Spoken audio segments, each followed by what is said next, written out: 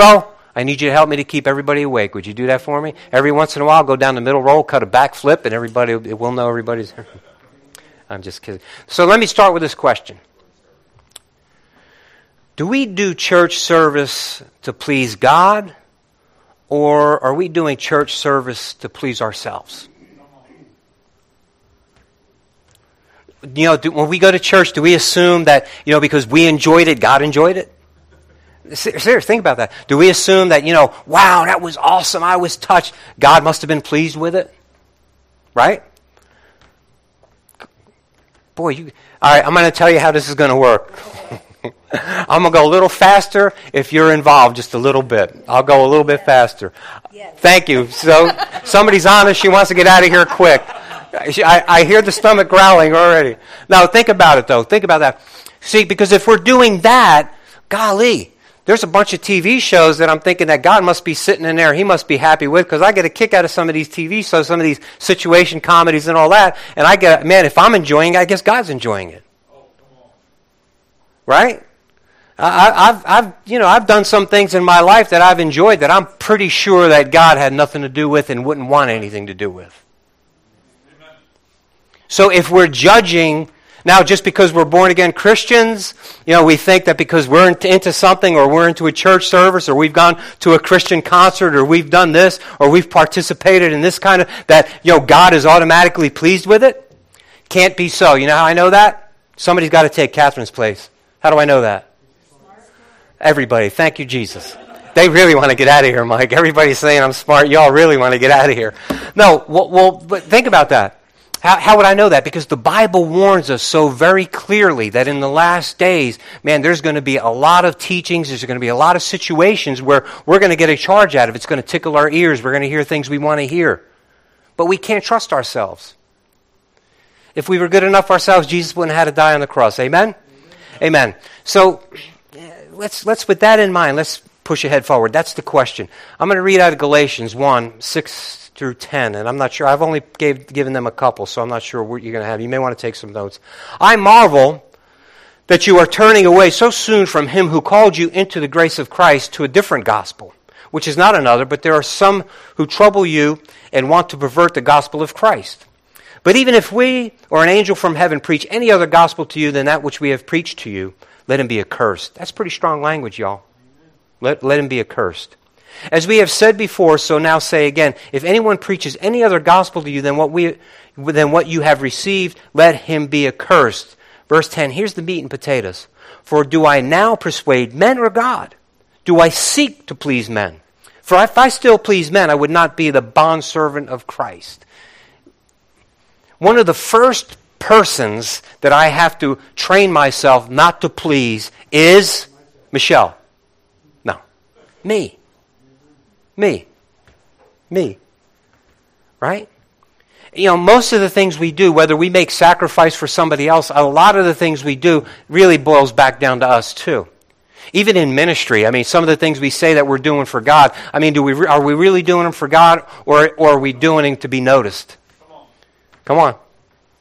Are we doing them because, we want to be on the platform? Or, I've got maybe this talent, or maybe I want to try this, or I want to do this. I was raised up in a church that made you feel like if you weren't an elder, you weren't nothing.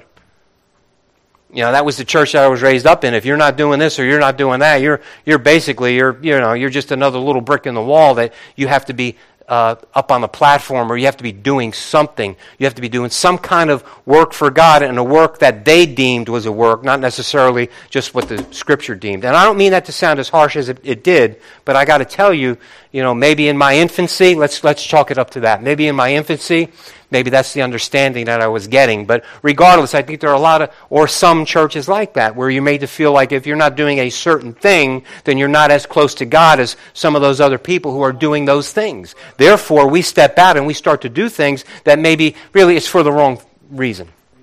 And it's not even something that we were called to do. So does that mean you should hesitate and not do stuff in the church? No, especially in this church. Come on. We need you. Amen? All right. But my brothers and sisters, but again, the first person I need to go ahead and get it's me. Even this, outside the church. Think about this. When we help people or we do things for people, a lot of times it's because we're expecting something in return. Or we just want the pat on the back or anything. And I've shared this with you before. I could prove that to you. I've proved it to you before. How many times have you done something for someone, they didn't acknowledge it, and you got a little upset because they didn't acknowledge that you did it? Right? They didn't react like you expected them to react. Therefore, that proves that you really didn't do it for them. You did it for you. At least a little bit. All right, thank you, some of you, for being honest. So what does that have to do in church? See, if my mentality, or if my being is that way, I'm more geared toward, pleasing myself, pleasing others around me, and I'm looking for those kind of actions and reactions, and so I may go ahead and base my worship in church or the way we do church on those things. Again, I look at the lack of butts in the seats, forgive me, but I'm looking at that, and so me, I have these conversations with Michelle all the time, and she wants to smack me once in a while. It's okay. What should I be doing differently, or what can we be doing differently? And the answer always is the same. You just preach the truth. Amen. You just keep preaching the truth. And I'm going to do that. But do you see what I'm saying, though? So from my perspective, or if you just look at it from me, I'm thinking, okay, I'm not pleasing enough people. Come on now. Right? Okay, so it this way, that way, it just is. That's part of being a human. You're looking for some kind of result. You're looking for an action or reaction. So now, conversely, if you look at so many of these huge ministries, and what they're doing, and there's a new church model. It's been popular now for a few years, and we see them popping up around us. And that model works. It's filling seats. It's filling churches. And I'm not saying it's bad. I'm not saying it's good. I'm just saying it is. That model works. And they're filling some buildings. Even though Christianity is on the decline in this country, there are certain pockets. And what ends up happening usually is they're stealing people from other churches is usually what happens. Not all the time, but they are, church people are moving. They're going. And my brothers and sisters, again, I'm not trying to point a critical finger or anything like that, but I'm just saying because we've become geared toward pleasing people. Making something more palatable, making it worth your while to show up. What's the point? The point is, in doing that, are we pleasing God? Should the church service be about pleasing us or pleasing God? I'm going to go back into Jeremiah, and don't let the eyes roll back in your head. Nobody fall asleep. Just listen as best you can. Jeremiah chapter 7.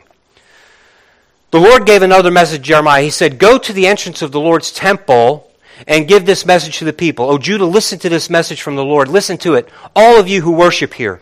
This is what the Lord of heaven's armies, the God of Israel, says. Even now, if you quit your evil ways, I will let you stay in your own land. But don't be fooled by those who promise you safety simply because the Lord's temple is here. Okay, let me pause here. Okay, don't be fooled. Just because the people say, this is the church, or because you're part of this church, everything's cool. I'm going to translate this into Tony language, or to modern day, what it means to us, in case you haven't caught that by now. They chant, the Lord's temple is here, the Lord's temple is here, but I will be merciful only if you stop your evil thoughts and deeds and start treating each other with justice. Did you hear that? You can go to church and you can chant and you can do everything that you want, but that ain't gonna. I'm only going to extend mercy to you if you stop your evilness. Only if you stop exploiting foreigners, orphans, widows. Only if you stop your murdering. Well, I don't think we have any murderers in here. Wait a minute. Jesus raised the bar. If you get so much animosity towards somebody and it's right there and you're gritting your teeth at somebody, whoever's had any kids, teenagers that is, no, I'm just teasing. Addison, I'm just teasing. Now, anybody, you understand? Jesus raised the bar. If you have that kind of animus in you, if you have that kind of feeling towards somebody, and you voice something, and you've killed them. Because it's a condition of your heart. Not necessarily the physical act, but the condition of your heart. And only if you stop harming yourselves by worshiping idols. Do we have any idol worshipers in here? I didn't expect to see any hands go up. There's one. Hallelujah. What, you got a statue of me in your house? No, just kidding. No. Thank you. No. Do we have any idol worshipers in here? Okay, what is an idol? Now, let me ask you something. Is your job more important than God? Then you're an idol worshiper. Is your spouse more important than God? Are your kids more important than God? Anything that you put before God is your idol. Is money more important than God? Now, I'm not judging you. I'm just saying this is what the Bible says. You go ahead and you take it, you chew on it, and you see what happens. And you decide. You and God and the Holy Spirit inside of you, if you're born again, and you decide what you've placed ahead of God. What's more important to you than God? Well, you don't understand, Pastor. I've got to work. I've got to... Well, see, the reason why here's what happened, really.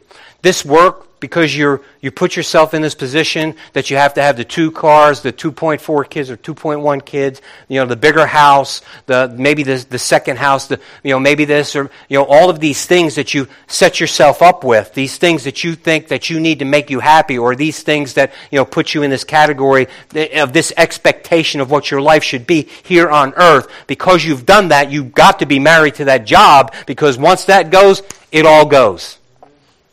That's your idol. Because those things have become more important to you than your relationship with God. And I know this is the kind of preaching that fills churches. But nevertheless, is it true? Yes, it's true. Yes, it's true. But see, that's the kind of fanatical preaching and teaching that people don't want to hear. And that's the kind of fanatical preaching or teaching, or that's the kind of fanatical thought that keeps your family from coming and visiting you. Because you're a fanatic. They don't want to be around you. You make them feel uncomfortable. They want to separate from you. Jesus said, they hated me, they're going to hate you. All right, so let's just go with that. Then I will let you stay in this land that I gave to your ancestors to keep forever. Verse 8, don't be fooled into thinking that you will never suffer because the temple is here. It's a lie. Do you really think you can steal, murder, commit adultery, lie, burn incense to Baal, and all those other new gods of yours, and then come here and stand before me in my temple and chant, we are safe, only to do right back to those evil things again? Don't you yourselves admit that this temple, which bears my name, has become a den of thieves? Surely I see all the evil going on there. I, the Lord, have spoken. That's a pretty heavy indictment. And I know that's Old Testament, and we don't like that. Thank God for grace. But see, that's the thing. I think the Word of God is forever. This word stands even now. Yeah, but Tony, Old Testament, now we're living under grace. Yes, absolutely. So know what grace did? Grace said, okay, you can go ahead and treat the house of God like that, but it's okay. Wrong. That's not what grace did. Grace said this, I am now giving you the power to understand what my word says, and the power now not to treat the house of God that way. That's the difference between old and new. That's the difference between grace and law. Here's the law. You're breaking it, you're paying the price. Here's grace. I'm giving you the power to understand what the law is trying to do on the inside of you, and I'm giving you the power to go ahead and live what the law says in your heart. Hallelujah. That's an awesome thing. See, that's the advantage that we have as New Testament believers. It's not about a religion. It's not about an external law. This is awesome stuff. God has coupled with you. He's empowered you. He's come inside of you. He's alongside of you. He's yoked up with you. He's given you every advantage, and He's given you His power to do what He's asked you to do. That's an awesome, awesome thing. God loves you that much. God loves you. God is not sitting there waiting for you to mess up so He can jerk the rug out from underneath you. God has not set up these rules and laws so that He can just have rule over you and just see how you do. And whoever makes it there, that's it. That's good. They're the ones. No, God wants for God so loved the world. God loves everyone. God gave everyone the opportunity. Amen? Hallelujah. So now in verses 12 to 15, what God does is he reminds them of where the temple, remember in Joshua, I believe chapter 18, please forgive me if my memory's failing me, but it is in Joshua where they set up the original Ark of the Covenant in Shiloh.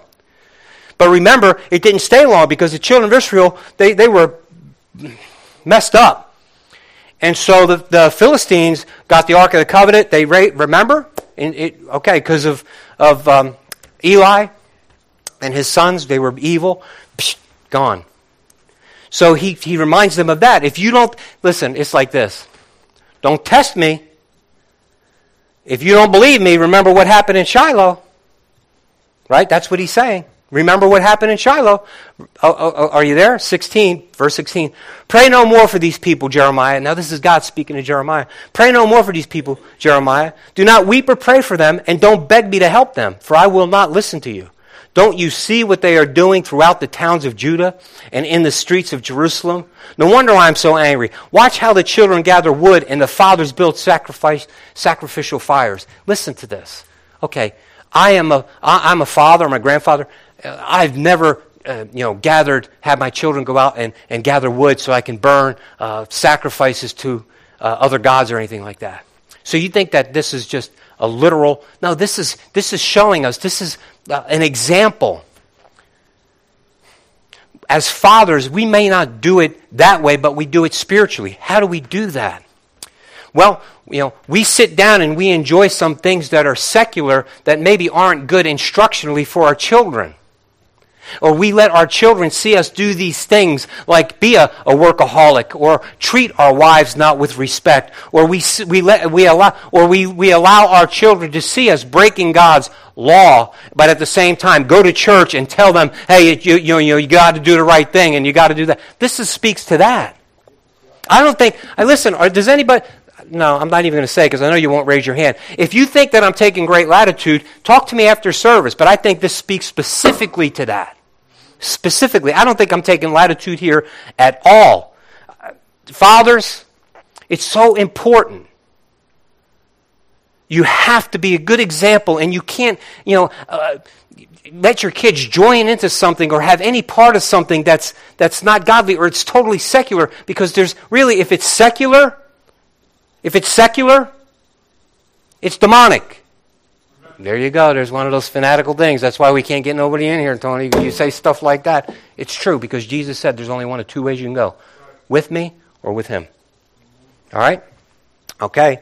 I'm glad I had one person agree with me. See how the women knead dough and make cakes to offer the Queen of Heaven? That's the goddess. And they pour out liquid offerings to their other idol gods. Am I the one that they are hurting? Asked the Lord. Most of all, they hurt themselves to their own shame. Whew. You see God? See how serious God is about this stuff? And he says to Jeremiah, don't pray for them anymore. Don't beg me. Don't. I'm so glad that God has mellowed out. Have you read Revelation? There's no mellowing. Thank God for grace, the age of grace. Thank God he's withheld. There's no mellowing out. In fact, in the letters, if you read the letters to the churches alone, beginning in chapter 2 of Revelation, one of the first churches is the church of Ephesus. And he tells the church of Ephesus, you better straighten out or I'm going to remove your lampstand. You know what he's saying? You better straighten out or there's no more church for you.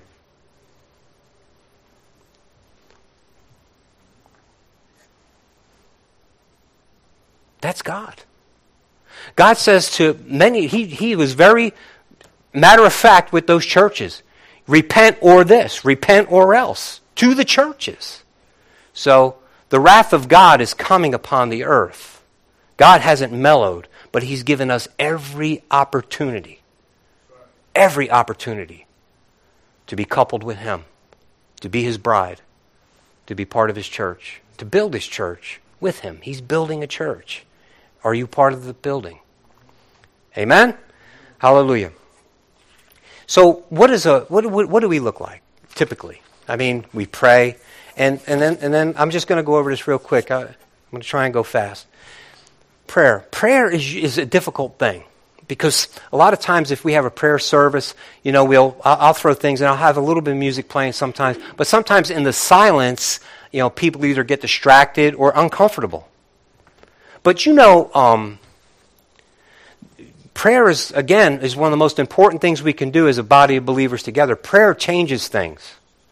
Prayer it shows this attitude of submission to God to the extent that I'm going to now stop whatever it is that I was doing because this is so important for me to have communication with you. And it's a two-way communication.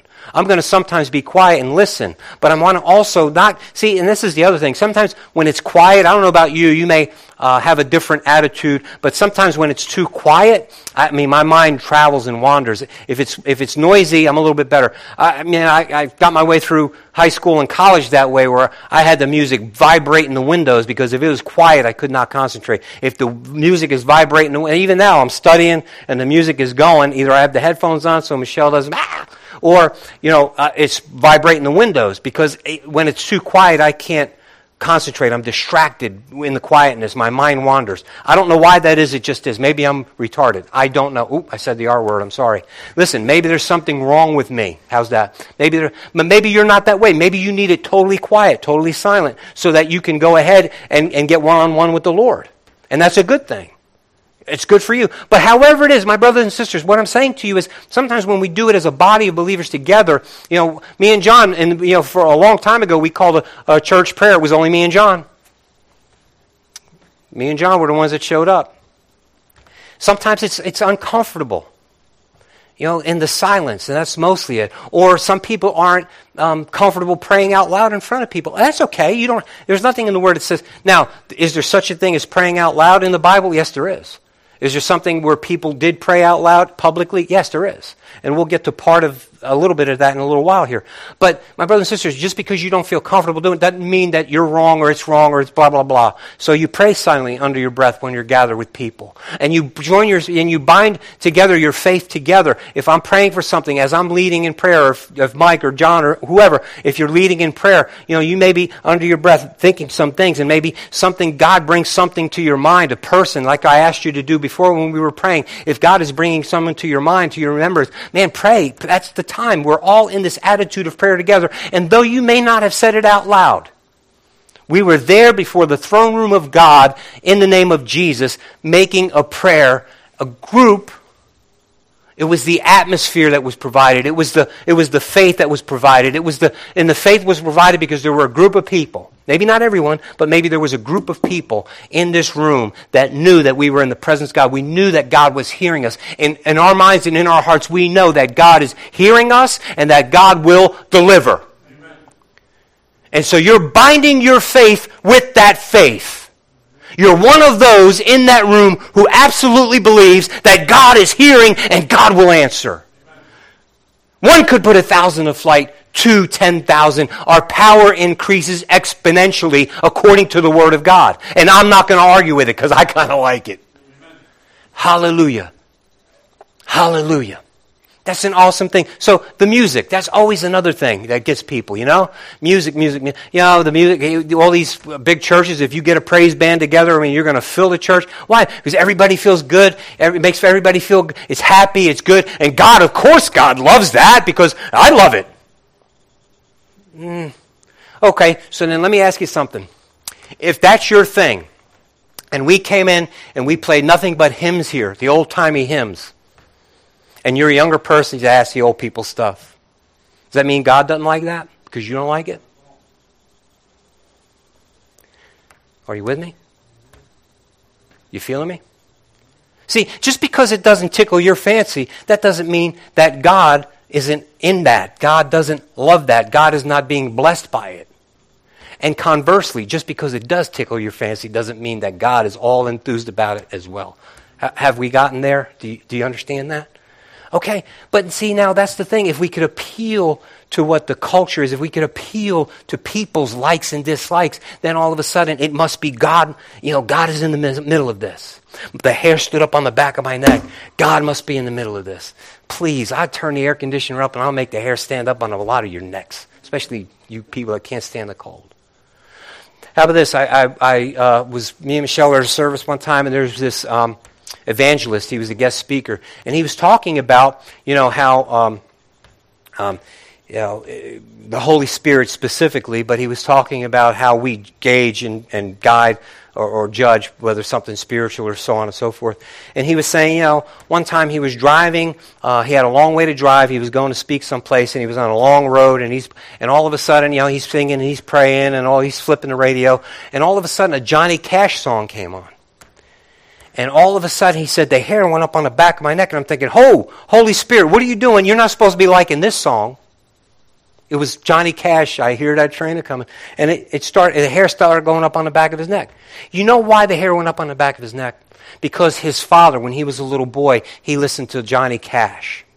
And that sparked a fond memory of his father, an affection for his father, and the hair went up on the back of his neck. That wasn't Holy Spirit. That was an emotion. Was it wrong? No, I'm not saying that it was wrong, but what I'm saying is it's wrong for us to attach that emotion, that feeling, that experience with God is pleased. Are you there? I mean, otherwise, Michelle, every time I walked into a room, Michelle would have to give God the credit because she gets a little quivery. Hey, Mike, wasn't that funny?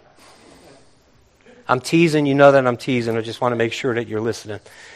No one else too. I want to say I was so happy on Wednesday. Akita came, and Akita's come a couple Wednesdays now. That's Catherine's youngest son, and we started talking because me and Akita have talked over the years, and specifically, the Lord has laid on my heart a few things to give to him, and so we were talking about churches and what we can do to motivate some more of the young people and some more of the African Americans to be more comfortable in this congregation. And the one thing that he said was good. I mean, he's told me a bunch of times, just keep preaching the truth, Pastor. They need to hear the truth. And we were talking about tradition and the music. And he was saying, because before and still, a lot of the, I was told before we need to play more ethnic music. And, I don't know what to tell you, but I mean, it was more traditionally what you would hear in a black church versus what you hear in the more modern day churches, some of the stuff that we play and we sing to right now. And so he said, you know what? He said, even the music, and he talked about tradition, but he said even in some of the other churches, the African American congregations, the music's changing just a little bit. But he said this, that music, meaning some of the stuff that we're playing, the more modern stuff, the more contemporary praise and worship, he said, it is out of the Word of God, and that's what's important, Eddie. Because Eddie was with us when we were speaking. It is out of the Word of God. So look, I'm not going to get hung up too much on the music. If it's out of the Word of God, if it lines up with the Word of God, and if it's something that brings us into His presence, if it's lining up with the Word of God, if we could agree as a congregation, there's nothing obscene. And when I say obscene, I mean that it's not lined up with God. That's obscene. Then we could agree upon that. I think we should play more hymns. I think we should play some more of the old stuff. I really do. I think we should play some of the stuff that we used to sing way back when we started this church. I think we need to have a mix. Because I think that blesses the Lord just as much as the newer stuff blesses the Lord. And believe me, just because it's new and modern and it sounds good and the kids like it, that doesn't mean that it's good. Because I've heard some of those Christian songs where Jesus is not mentioned at all. Now, I'm not saying that they have to name the name of Jesus. I mean, they could be calling him by one of his other names, and that's okay. But when it's all about me, all about the storm that I've been through, the center and the focus of the song is me. I'm not saying it's all bad, but how's that? I want to be able to connect. Well, see, Pastor, I can relate to that. That's fine. That's good. But that doesn't mean that it's blessing the Lord, and it doesn't mean that we need to sing it in the congregation. Have I covered music okay for y'all? All right? I don't want to come across as all legalistic and all this other stuff. I don't want you to, now we're going to sing nothing but hymns in the church and blah, blah, blah. We're going to get a pipe organ and all. No, I'm not saying that. But what's wrong with it? What's wrong with it? Not a thing. I want to talk to you now about the messages. We know they're all good here, but no, I'm just saying. Listen, the messages. What do we expect? When we go to church, do we think that if the message was something that I walked out of there and I felt good. And it was a good message. It pumped me up, and I walked out, and I was on fire. I felt like, I was ready to face the world that week, and blah, blah, and all that. Does that mean that it was pleasing to God? Because I got to tell you something. I've been to some conferences that had to do with my profession as a golf course manager. And I've been involved in some conferences, and I've heard some really talented speakers share some things, and I walked out of there on fire to go back to my golf course and make that thing as good as it could be. Was that godly? No, it had nothing to do with God. Have any of you ever, you know who Zig Ziglar is? Man, I went to a couple of his speeches, or whatever you want to call them.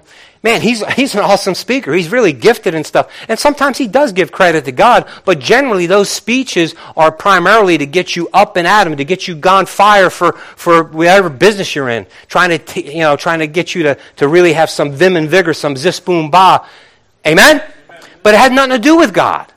I'm not saying that they're bad in and of themselves. How about Tony Robbins? Anybody ever listen to Tony Robbins or anything like that? That's what he's famous for. Being this motivator, these motivational speakers, and some of them are good. And from a business standpoint, man, if I owned a big business, I'd love to get these guys in here and get my people motivated.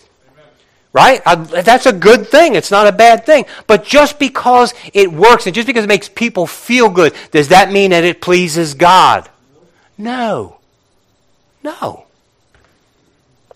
See, I need to be about pleasing God, not about pleasing men, especially this man right here standing in front of you. I need to be about pleasing God. So now, the messages. You don't know how much I agonize over these messages. Some of you might because you have experience in it, but you don't know how much. And then when I leave here and I'm thinking, man, you should have saw the faces and people were, falling asleep. And I'll even ask my relatives sometime, how was the message? And, I've heard a preacher say one time, don't ask your wife how the message was. That's one thing, preaching 101. Don't ask your wife how the message was unless you really want to know. Michelle's always been good about being mostly honest with me. Sparing my feelings just a little bit. Hallelujah. Well, some of you are listening right now, but some of you, I don't know. Listen. I love to use illustrations and things like that to keep the kids involved, and I know how you don't like Scripture, but I want to remind you of something.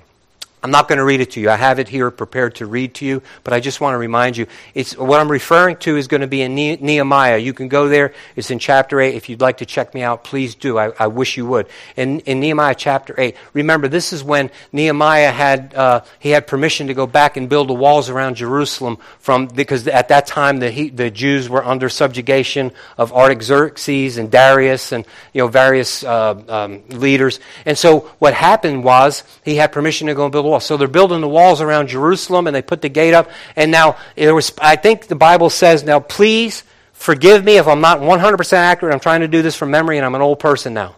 Holy Spirit, help me with my memory. I believe there were about 42,000 Jews or Hebrews that were back in the land that they accounted for. About 42,000.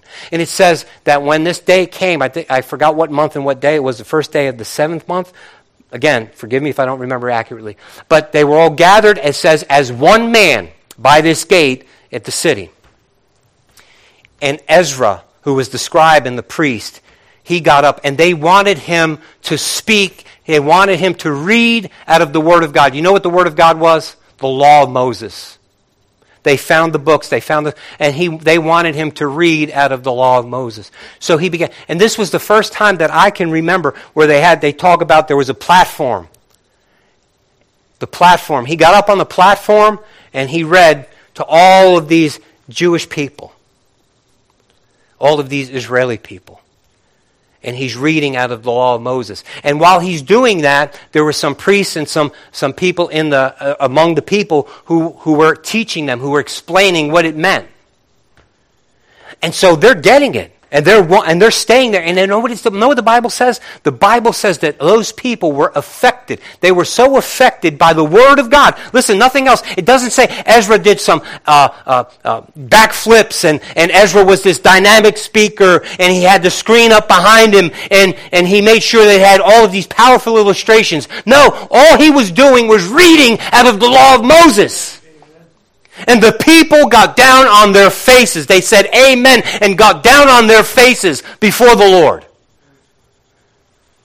Can you imagine coming to a church, having a church full of people, and the preacher gets up like I am in this position right now and just starts reading the Word of God? How many people would come back the next week? Are you with me? But that was pleasing to God. And then the people started to get weepy and they wept because they understood we haven't kept this law. This is what God, this is the Word of God. And we haven't kept this law. And so they were weeping and the priests and they went out among them. No. This is a great day. This is a holy day. Go home. Eat your food. Eat your sweet. Go home. Enjoy this. Oh man. Now right now, is anybody cold in here? Is the air conditioner really blowing? I'm talking about normal people. Listen, I got this jacket on. I'm sweating, but I'm getting chills right now. That's Holy Ghost, man. I'm telling you right now, that is the Holy Ghost. Am I judging just because I had a chill? No, I know that I know. Did you understand what was just said right here out of this pulpit? He read the law of Moses. Those people got on their faces before God. And this is a holy thing. They said, don't be upset. Go home and enjoy this. Go home and enjoy this. This is a holy day. This is an awesome thing. Go home, have a meal. We're going to go home after this and we're going to have a meal that Eleni helped Michelle make. I'm looking forward to it. Come on now. Because why? Because God has visited us. We're in the presence of Almighty God right now. My brothers and sisters, this is the Word of God. Come on. Does it sound better when I say that? God. Is it more believable? This is the Word of God. No, of course not. No, this is the Word of God. See, this is not just an accidental example that I've given you. This is something that's very relatable. This is Holy Ghost power. Nothing but the law. Can you imagine? Hallelujah. But see, they didn't have all the modern stuff that we have. Stuff, that's a word we learn in seminary speak, stuff. It's technical. You wouldn't understand. No, they didn't have all of the comforts and all of the things that we have, all the technologies. So they're hearing it, in and of itself, and they're receiving it. See, sometimes all of that stuff gets in the way. We're looking for the lights and we're looking for this, and all of this stuff. And in the middle of the stuff, God gets lost. Because God is not in the stuff. God is in your heart. God is His Word. So when we receive His Word, we're receiving God. And it's about that relational thing that He wants to have with us. Man, get that Word inside of you. Let my Spirit reveal it to you. Remember the message on light? Man, let my light shine in you. Let my light chase all the darkness away. Receive it. Come on. Receive this Word. Yeah, I know it's not popular right now. I know you got to fit it into your schedule. But I'm telling you, I will help you make a new schedule. Hallelujah. Hallelujah. I'm going to rearrange things. And you're going to be happy. You're going to have joy in your heart. You're going to understand what love is. Not this stuff that you see paraded before you. Not this phony baloney stuff. Not I love you and then they go ahead and treat you like anybody else that they walking on the planet. No. The real deal, the committed love. The kind of love that says it doesn't matter what you do. It doesn't matter what you say. I'm always going to be attached to you. Amen? Amen. That's love. That's what God is. And that's what God wants you to enjoy with Him. So now let's go back to a more modern church in 1 Corinthians 11, 17 through 20. Here's what it says. Now, in giving these instructions, I do not praise you, since you come together not for the better, but for the worse. He's talking to a church, a group of Christians. For first of all, when you come together as a church, I hear that there are divisions among you, and in part I believe it. Why? Why does he believe it? Because you're people. I guess you didn't find that interesting. For there must also be factions among you, that those who are approved may be recognized among you. Now watch. Now if I read that, I would say, well, then that means that's good to have factions among them, because then there's going to be the ones that are actually doing right are going to stand out. No, it's not meant that way. The language is such that I really believe in my heart that this is saying is, at least if there's at least one good thing about it, if you do have factions among you, the ones who are really approved are going to stand out. Right? Therefore, when you come together in one place, it is not to eat the Lord's Supper. Now, I'm going to give you some context, because I don't want to keep reading to you, because I know you're going to fall asleep. But then he goes right into this, and he talks about the food that they bring, right? He's talking about the covered dishes, the plates, the stuff that we have. See, they didn't do like we do, where, we all bring it, we all share it in common, the church buys a lot of food, and we do all this stuff. They would bring their stuff, and, their family would provide for their family, and then the rich people would always have plenty, and it was different, and they were using it for an occasion to kind of show off who had what and who had nothing. And so what the Apostle Paul is saying, look, church is not supposed to be about that. Church is supposed to be, we're having the Lord's Supper. We're having communion with the Lord.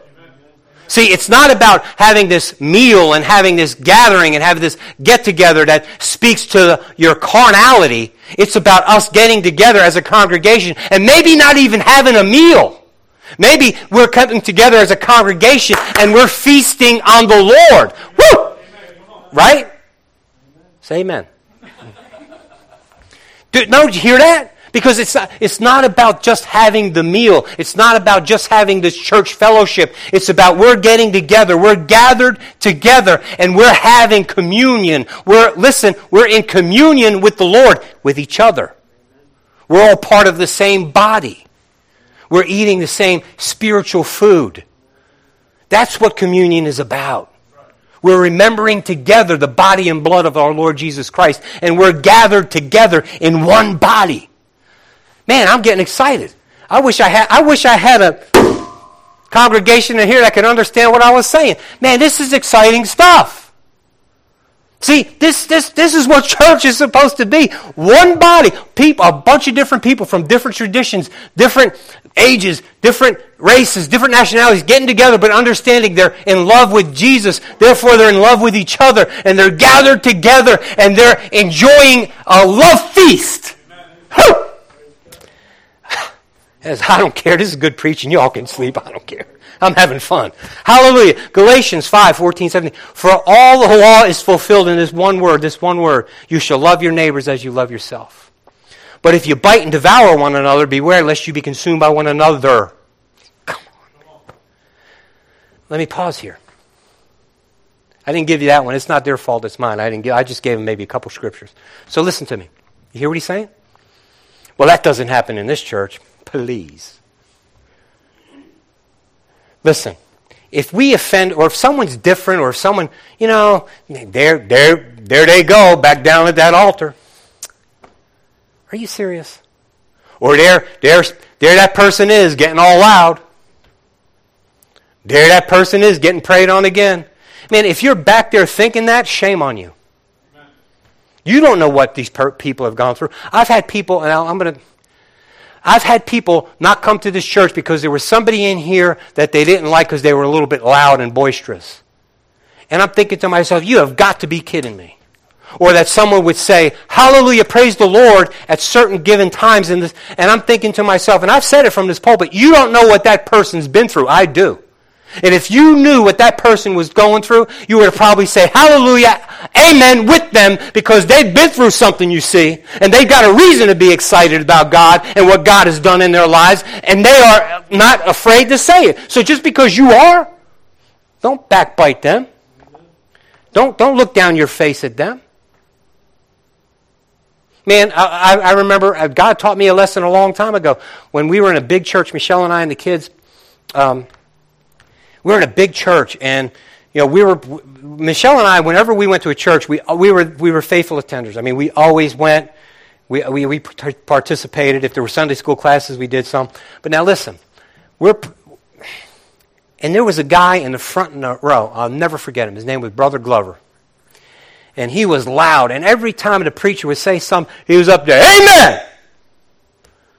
Say something, hallelujah! No matter what he said. And I'm thinking, man, this guy just wants to be noticed. Right? And I'm thinking, man, I wish this guy would just hush. He's distracting. But then one day, I heard a testimony, you see, where that man was in places where you and I don't want to go. That man went to places, he's a born-again Christian, but he went back into the hood, and he was ministering to the prostitutes and the drug dealers, you see. And there was one night that he was down there, and one of them drug dealers wanted to kill him. And that drug dealer had that car set right on him, and he was going to run him down. And that man, Brother Glover, just stood right in the middle and said, in the name of Jesus! That car stopped. Well, he just got chicken. No. He had faith in God. He was down there doing God's work, and he just believed. So from that moment on, when I heard that testimony, I was all right with it. I was right along there with him. Hallelujah, praise the Lord. Who am I? I don't know what that man been through until that moment. Hallelujah. Praise the Lord. But yet, we don't like this. We don't like that. This isn't just right. This isn't to my liking. The pastor said this. The pastor said... I've had people tell me. I've had people call me at my house after a sermon and say, why were you preaching at me, basically? I said, who are you? Why were you preaching at me? I wasn't. But now, if that applied to you, maybe give some credit to God. Maybe God knows where you're at. I don't know where you're at. I don't know what you're doing. But if that message, if that stepped on your toes, then man, maybe you ought to be going down and repenting right now and thanking God that He's ministering to you. But I've had that happen. Why y'all quiet? It's happened more than once. It's happened several times. Who told you? No one. Well, what about... Man, I'm nobody. God loves you. God is trying to talk to you.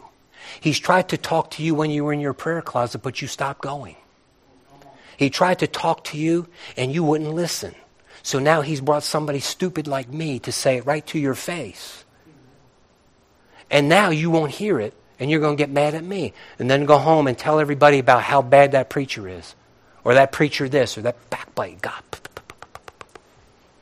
Are you with me? No, man.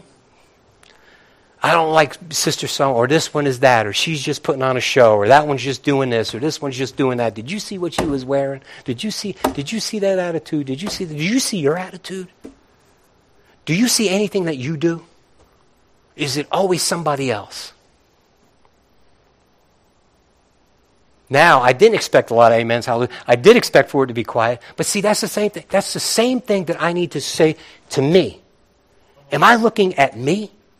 Before I go ahead and I point a critical finger, I point a critical eye, or even if I don't voice it, but I have it on the inside of me, I need to ask myself that. Okay? Come on now. Hallelujah. God loves you. Loves me too. Amen? Amen. Okay, so let me continue. 16, I say, then walk in the Spirit, and you shall not fulfill the lust of the flesh. For the flesh lusts against the Spirit, and the Spirit against the flesh. See, remember, this body, those of us who were studying together Wednesday, it was an awesome study. I had a great time on Wednesday. And so we were talking about what Paul was talking about in Romans chapter 7, where Paul himself uses him as the example. Before I was a Christian, when I was just living as a Pharisee, and I thought I was doing everything right according to the law, I was really zealous about my religion, and I heard this "you should not covet" thing, and then I realized that in my heart I still coveted, even though I didn't act on it. I still coveted, and then I was like, okay, that's a sin. Now that I'm a born again Christian, I understand just me having that in my heart, not acting on it or not voicing it, that was a sin because it's showing a condition of the heart. So he says, so immediately I see that, there's a sin, and then boom, sin was riled up in me, and then the things that I'm told that I can't do, I shouldn't do, those are the things that I want to do, and the things that I should do or that I want to do, I can't do those things. Why? Because this flesh wants to do those things that it wants to do and not the things that are the will of God. But he says, thank God, Christ Jesus has delivered me from the law of this flesh, from the rule of this flesh. I'm no longer a slave to sin and the flesh. Amen? Amen. All right, so some of you that were here Wednesday, awesome, wasn't it? Yes. All right, just checking. A new commandment I give to you, John 13:34. A new commandment I give to you, that you love one another. As I have loved you, that you also love one another. By this, all will know that you're my disciples if you love one another. Listen, I say that to say this. Look, if we can receive the love of Jesus and have the Holy Spirit shed abroad in our heart, like he says he will, the love of God, then that will take care of a lot of the stuff. Why are you resisting the love of Jesus? Why are we doing that? We look at the cross, and that's proof that God loved us. There's no question about it. In this, the love of God was made known to us, that he died while we were sinners, that he gave his only son so that we might live. Okay, there's no question that Jesus was totally committed to us in that he gave up his life. Even though he didn't have to, he did. He totally gave it up. So now look, why are we resisting that? Well, I'm not, Tony. I went to the foot of the cross, and I accepted him. Did you now? Did you? Remember last week? Revelation 12:11. They overcame him by the blood of the Lamb, the word of testimony, and they did not love their lives to the death. They were willing to give up their lives for Christ, for his testimony, for his witness, right? So if we accept his love, and the love of his Father has been shed abroad in our hearts, then we should be able to love him, and that comes out in the love that we have for each other. Then what's the problem? The problem is we're not committed like he was committed. 15:12, John 15:12. This is my commandment, that you love one another as I have loved you. You love one another as I have loved you. He showed us how much he loved us.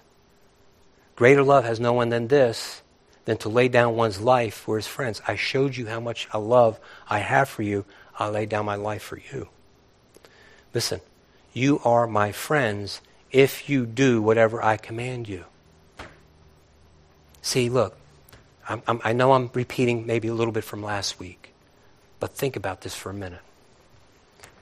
They did not love their lives to the death. They were willing to give up their lives.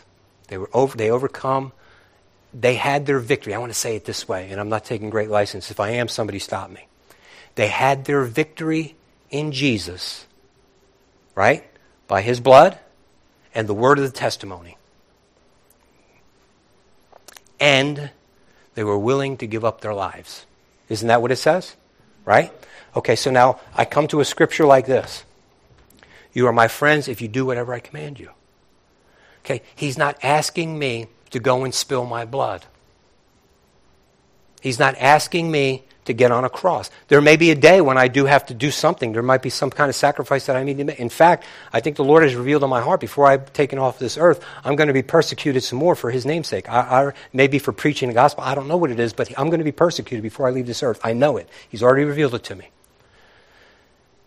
My brothers and sisters, he's saying, you are my friends if you do what I ask you to do. So that's this sacrifice. That's my witness. Remember that word martus, martyr? That's my martyrdom. I'm giving up my own life. I'm going to walk according to his commandments, not according to the commandments of this flesh. I'm not going to do the things that are natural in me to do anymore. Why? Because I'm his friend. He poured out his love for me, and I love him. And because I love him, and because the love of the Father, I understand the love of God. It's been shed abroad in my heart. I love him. And if I love him, then that means I love you. And if I love you, then that means I don't backbite or gossip. That means I don't act nasty to you. That means I'm committed to you. Hallelujah. I'm going to leave it there. I've got more, but I'm not. Guys, I